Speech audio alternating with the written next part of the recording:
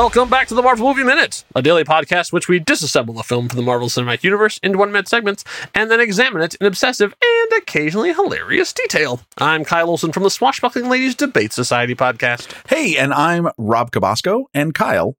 Yes, sir. You've seen, there's some great movies from the 80s. Tootsie, Out of Africa, the 90s, The Firm. Do you know what these movies all have in common? I don't. Okay, so they were all directed by Sidney Pollack, who was an American film director. Great Sidney Pollack. The late, great Sidney Pollack. He passed away, sadly, in 2008. However, even though he passed away in 2008, his last film did not get released until 10 years later in 2018.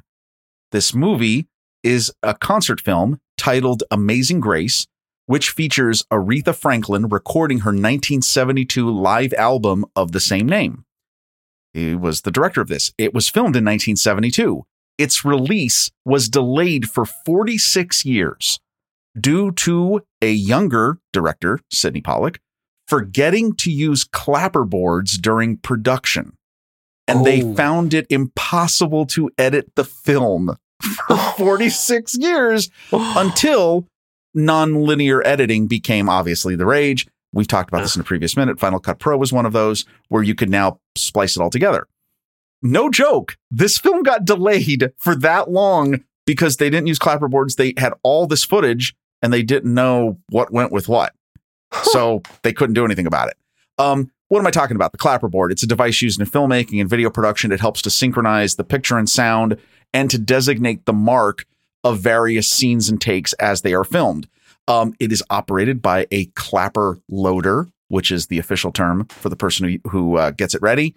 It goes all the way back to the silent era. It was used, the slate part of it, which is the part that information is written. That's called the slate. That was used during the advent of silent film to, again, mark footage so they knew what they were working with after they had filmed it. And then there was a thing called the clapper that was used to give that audible cue so that your audio and video could be synced. That was invented by a person by the name of F.W. Thring in Melbourne, Australia.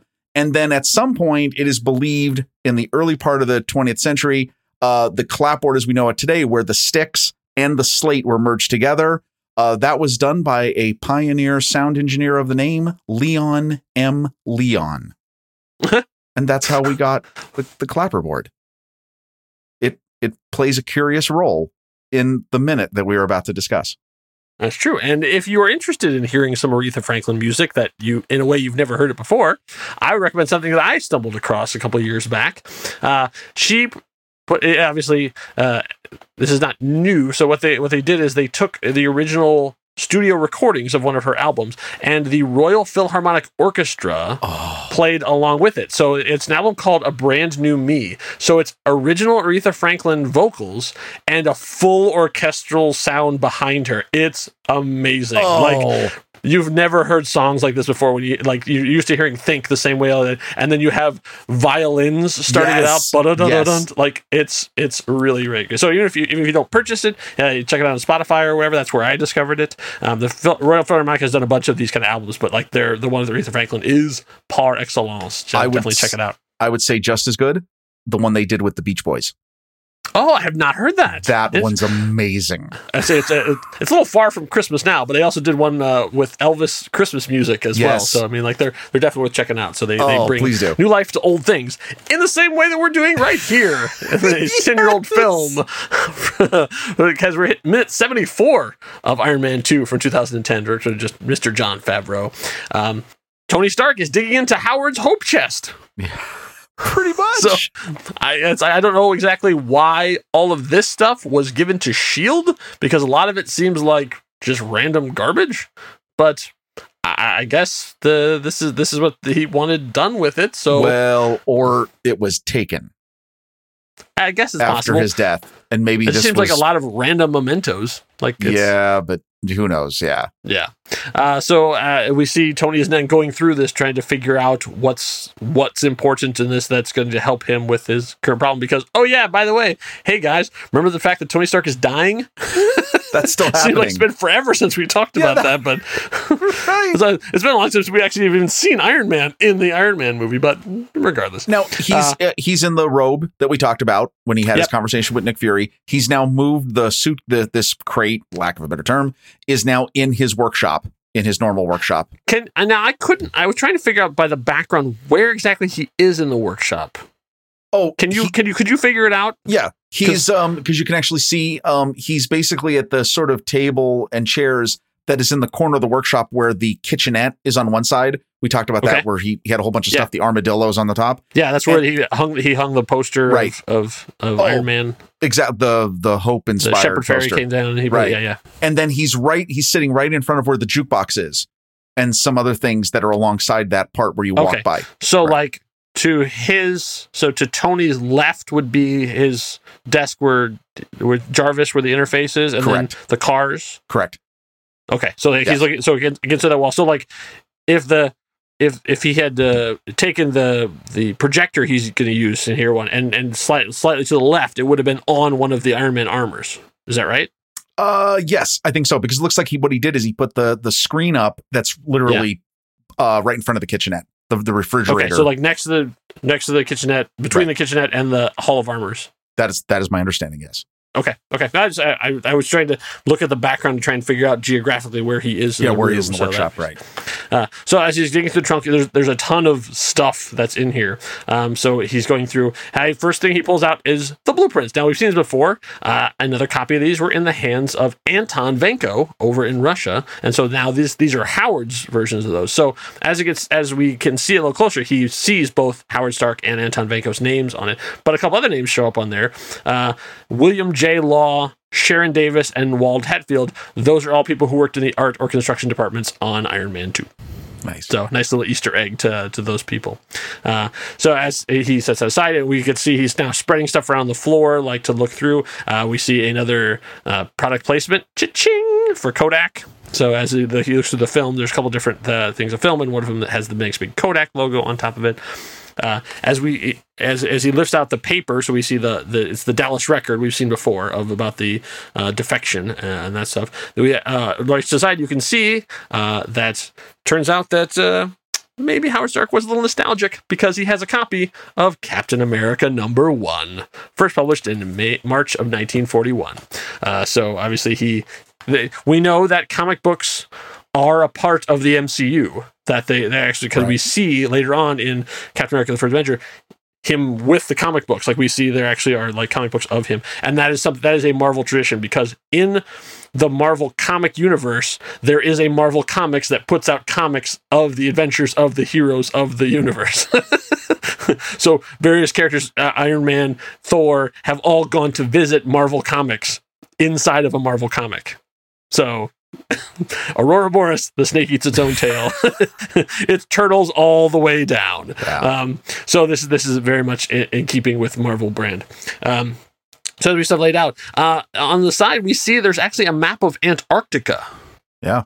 I don't know what that's a reference to. Why would Howard Stark be in Antarctica? Because it was my understanding that Captain America's plane went down in the north, not the south. Because he took off from Germany and went across the top to get to New York. So he would have crashed in the Greenland area. Right. Okay. So I like the Antarctica thing. I was they've never done anything with Antarctica as far as I know. I always, either this is just there is a map, but maybe there is something there that there is a project yet to be discussed. I guess so. Maybe there's a hidden Stark Industries thing from the 1940s or 50s. Right. Okay. So there you go. There you go, future screenwriters. You've got some stuff to work with. There's something to play with there. So then we see that Howard is actually Tony's actually watching Howard on the screen. So he has put some of the film in and he's watching some stuff. We saw the edited version of this at the very beginning of the movie, but now we're seeing longer versions of it and outtakes and that sort of stuff. And so one of the things is clap on, clap off. It's the clapper. So the clapper, as Rob talked about at the beginning, is used to synchronize vision and sound. So when it goes down, then they know that's where they can set the sound because they have a clap mark. We actually still do it when we're editing now, because we just basically, if you do a clap, it shows up in the soundbar when you see the sound go when we're editing the podcast. A big thing, a big spike, you'll know, oh, something happened there. Usually when we make a mistake or we're going to have to start something or to synchronize, we'll say 1, 2, 3, clap. Right. Or if you mess something up, you hit a clap so that when the editor knows, they can look at it real quick and go, oh, there's something right there because it's something beyond, above and beyond. So if I really want to screw up Rob's editing, I can be like, ah, whoa, because you'll see the spike and he'll go and look at it. It turns out it'll be nothing. So, haha, future Rob, take Great. that. Thanks. So on the clapper itself, there are two names. One is significant, and the other one does not seem to be. So the two names are Barney Balkoff and Johnny Libatique. Now, I don't know what the significance of Barney Balkoff is. I could not find any reference to it. There was a real Barney Balkoff. He was born in Russia, moved to New York, and died in, I think it was like the 40s. But I don't know what connection that would have to anything in. So I don't know if that's just a weird Easter egg by somebody who was on set that day, or the prop designer, or something, because it was handwritten, so it was intentional choice. The other name, Johnny Libatique, is a reference to, of course, the cinematographer of Iron Man, which is Matthew Libatique. So I would not be surprised if this was someone that either like a relative of his, like a father or a grandfather and stuff.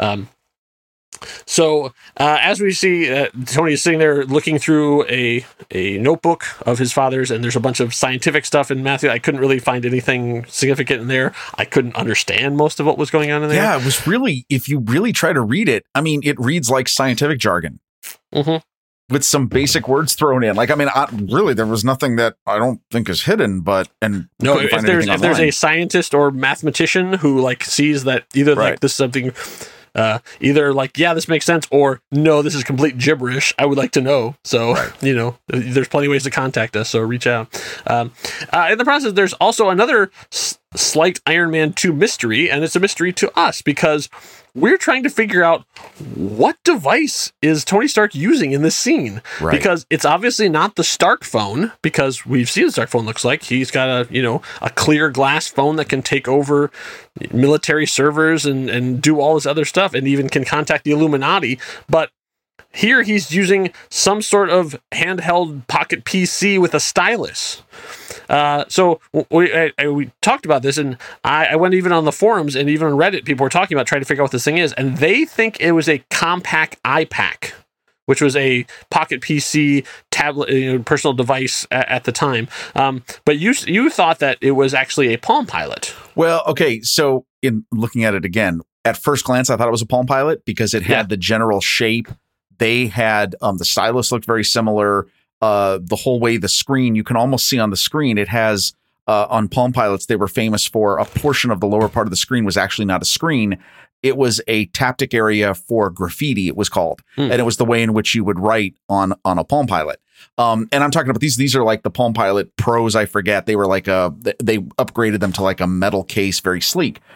By the way, for those of you who lived through the 90s, you probably know what we're talking about. For those of you who did not, this was the day before smartphones and the time of Newtons and all this other stuff. These were the beginnings of the personal digital assistants that look no more different than probably your solar powered calculator today. I mean, literally, they're just another step away from that.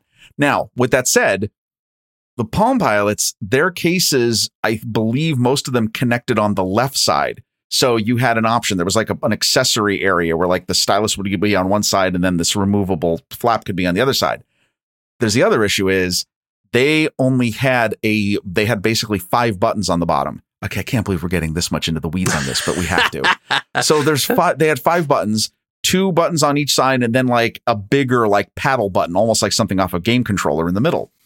What he's using here is not any of that. It definitely looks more like the Compaq iPAQ, which was this basically Compaq, who's Compaq. They have since been subsumed into Hewlett Packard. Hewlett Packard now owns them. But basically, Compaq tried to take that and tyke it up a few notches where it had a color screen. It was kind of the same form factor. It ran a version of Windows, which I don't even remember what version of Windows they ran, but they were crazy. iPAQ, they were basically trying to steal a little bit of the thunder of the iMac at the time, which had been revealed. And the iPod, I believe even the iPod Touch, I think, was out by this point. Oh, no, this is still the 90s. No, this is just the so you're doing the 90s. Okay. Oh, yeah. So this is the iMac. Filming of the movie, but okay. Yeah. Oh, yeah, absolutely. Right. No, so I mean, this was when Apple had caused a total distortion in the universe of technology and everybody was trying to follow up. So late 90s, early 2000s. So the Compact looks more like this because it has a similar stylus. It has what looks to be a much bigger middle button. But I got to tell you this. There's real weird inconsistencies when you zoom in that makes you think this is some sort of a hybrid product between the two, which I can't imagine they would take the time to make.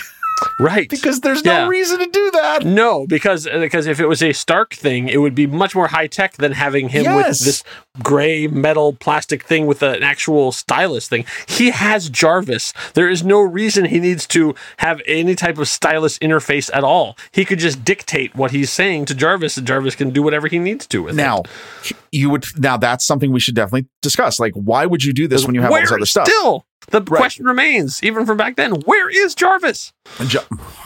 Well, okay. Here's my theory on this.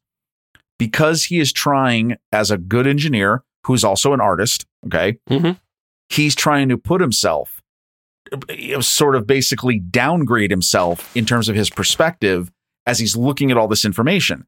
And as a result of that, I think he's purposely went through his junk drawer, found this old device, and he's trying to use this device to work on these algorithms or these formulas or anything else to kind of put him in that older mindset. Sometimes artists do that. They use older materials, older tools.